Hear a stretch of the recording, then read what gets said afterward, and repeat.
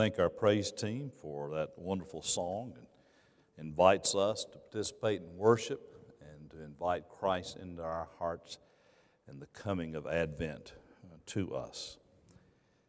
This morning I'd like to read from the book of Isaiah, beginning there in the 35th chapter and the first verse of that chapter. It says, "The desert and the parched land will be glad. The wilderness will rejoice and blossom like the crocus. It will burst into bloom. It will rejoice greatly and shout for joy. The glory of Lebanon will be given to it. The splendor of Carmel and Sharon. They will see the glory of the Lord, the splendor of our God. Strengthen the feeble hands. Steady the knees that give way. Say to those with fearful hearts, be strong, or do not fear. Your God will come. He will come with vengeance, with divine retribution.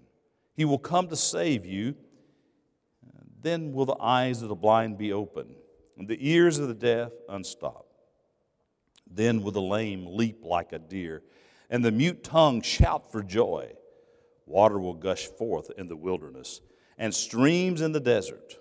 The burning sand will become a pool, the thirsty ground bubbling springs, and the haunts where jackals once lay. Grass and reeds and papyrus will grow." May God bless the reading and hearing and understanding of the precious and holy word of God. Looking as we come today for hope, do we find ourselves saying, basically, I have no hope, or I have little hope, or I come with the attitude of a big hope?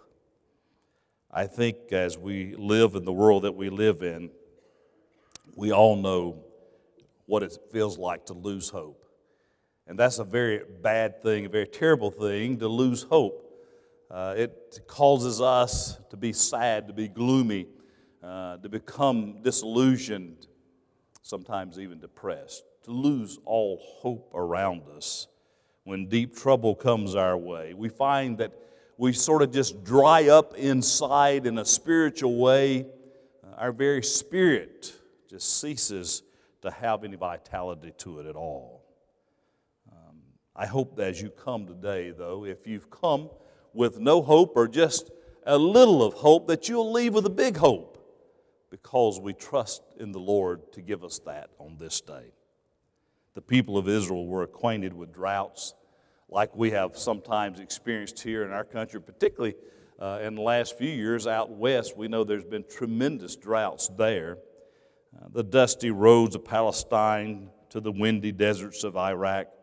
People in the Middle East, they understand the value of water. If we've ever had a problem with our well, if you've got well water, or if your water has gone off at your house, you know how important it is to have water.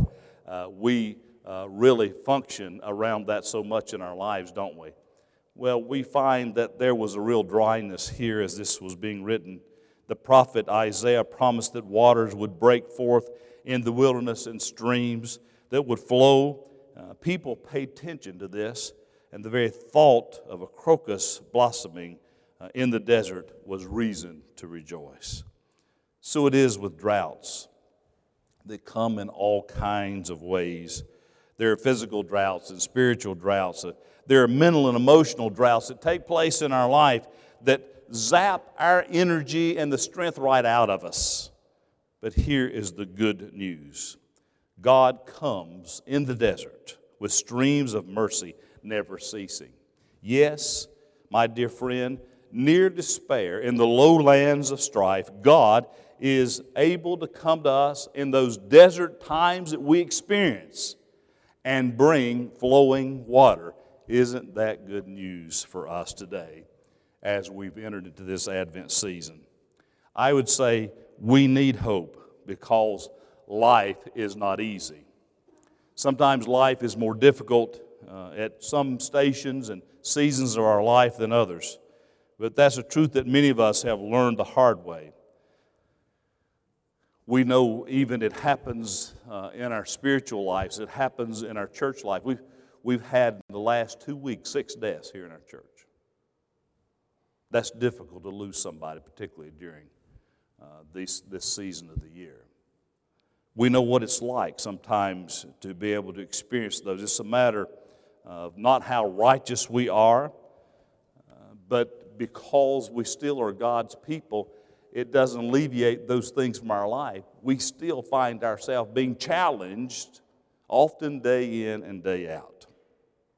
On September the 3rd, 1987, pilot Henry Dempsey was flying a 15-passenger plane from Lewiston, Maine to Boston. At 4,000 feet, he heard a sound in the back of the plane, and he turned the plane over to his co-pilot to go check what was going on. As he reached the back of the plane, the aircraft hit some turbulence, and Henry Dempsey was thrown against the stairwell of the door, and the door flung open. Quite suddenly, he found himself trying to hold on to anything that he could hold on to save his life, and he was able to hold on to a rail. The co-pilot thought that he had fallen to the ground some 4,000 feet, and the flight was diverted to a nearby airport. And when he landed, Dempsey was found with his face some 12 inches off the runway, still alive, but with his hand so tightly gripped around those rails that his fingers had to be pried away. I've never fallen from an airplane, and I hope that you haven't either.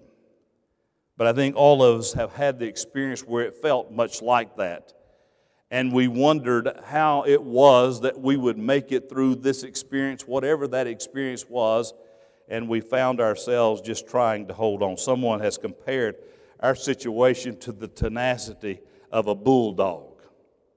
He said the reason God made a bulldog like he did was so that he could hold on and still breathe. The people in the world who have achieved greatness have been those who have had the tenacity of a bulldog. And because problems come our way, we don't need to give up. Because problems come our way, and sometimes in large battalions, doesn't mean that we need to falter, but rather hold on closer to the Lord. Even though this is a season of the year where all of society is telling us that we need to be merry, we recognize that some people, even devoted saints of God, this becomes the most difficult time of the year. I've got friends who have lost just a multitude of family members during Thanksgiving and Christmas.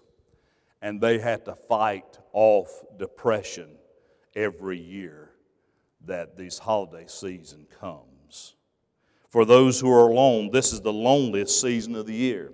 For people who have limited means, they find themselves in this season of consumption as a stark reminder of their lack of material good fortune. For people who have lost loved ones, the emptiness is amplified by this superficial joy that surrounds us at Christmas time. Life is not easy, even at Christmas time, maybe I would say particularly at Christmas time, for those who've encountered a lot of difficulties. We do understand why we are here, though. We're here to worship the Lord. We're here to lean upon the Lord. We're here to trust in the Lord. We don't understand why life should be so difficult. I sometimes think the only way that God gets our attention and teaches us how to get from this life to eternity is because we encounter these challenges. We grow spiritually and emotionally as we face failures and frustrations and disappointments and disease. Someone has said that heaven is not a proper place for raising kids. It got my attention when I heard that. By this he means that life in heaven is perfect. There are never any problems. However, if a child were to grow up in a perfect environment, he or she would never learn how to deal with problems. He or she would never face disappointments, would never stumble, would never fail. That child would never grow up. This world is a training place for a better world yet to come. We face life's times that are very difficult with patience and perseverance, and eventually we find ourselves being victorious because we have relied upon God. In the process, we become molded into the very image of God. We do not have all the answers, of course, for Paul says we now look through a glass darkly. We don't have all the revelations. We don't have all the insights. We don't have all the wisdom that we'll have one day when we're sitting at the feet of Jesus. But until that time, we're asked to trust in Him. And such times, I would say, our faith in Christ gives us the hope. Where there is no hope, we need to hold on. Christmas is all about hope. Would you not agree? Isaiah understood hundreds of years ago at the birth of Christ. He described the world in which he lived as a desert. Maybe as you come this morning or as you hear my voice, you feel like that you're living in a desert and you relate to these words that are in the Scripture as it says, the desert and the parched land will be glad, the wilderness will rejoice and blossom like the crocus. It will burst into bloom, it will rejoice greatly and shout for joy. And then you will see the eyes of the blind be opened, the ears of the deaf unstopped. Then will the lame leap like a deer, and the mute tongue shout for joy. Water will gush forth in the wilderness, and streams in the desert. I think we all look forward to those spiritual times, don't we? Where we may be living in the desert and we're looking for those waters to bust forth and gush over our lives and that we just can't contain that. When will that day come? When the Messiah establishes Himself in our lives in the world in which we are living in. You see, Christmas is all about hope. Michael Dent, who is a Methodist pastor, tells about a church sign that he used to see as he passed by as a student serving in a small church while in seminary as he was attending Southern Methodist University. The sign always fascinated him, but he was always in a hurry either to get home or get to the divinity school. And so he never was able to stop and go see what that sign really said. He hardly couldn't believe it. He was fascinated. The sign read like this: Little Hope Baptist Church. Now, can you imagine naming your church that? But Michael Dent says, forget about the name Baptist. Think about the name Little Hope. Why would any congregation name their church Little Hope Baptist Church? Why would anyone be attracted to a church called Little Hope? After all, it sounds like a little tiny, struggling, theologically challenged group of God's people. But he got together with his wife and his mother-in-law, and they said, we're going to go see if we can find this church, Little Hope Baptist Church. And sure enough, they saw the signs and they kept going, and they expected to see a church that was really run down, dilapidated, off the road, probably nobody ever coming to that church. But that's not what they found. On that beautiful Sunday afternoon, Michael Dent and his wife found a church that was fully alive. It was a brick church, a very established church. It had a paved parking lot. It had a nice van and had a covering for the van. There was a nice brick home beside it. They figured that must have been the manse or the parsonage. All of that looked really well kept. And then they found this sign that talked a little bit about the tradition and the history of the church. And he said it concluded by saying this: this congregation continues its long tradition of helping community members in need and supports various missionary and outreach entities. Michael Dent concluded, what we learned in our journey to Little Hope Baptist Church last Sunday afternoon in that historic congregation is that it has a big hope. It is a big hope church. It just happens to sit and serve in a community whose name, for whatever reason, is Little Hope. I like that. A big hope church and a little small community. Jesus was born in a little small part of the world. It was a little hope part of the world, and it became a little hope part of the world then and now to a big hope part of the world. You see, over 2,000 years ago, as Jesus was born in that little place called Bethlehem, nobody expected that. I mean, heck, Jesus really, he came from Nazareth. That's a little hope place too, if you've ever been there.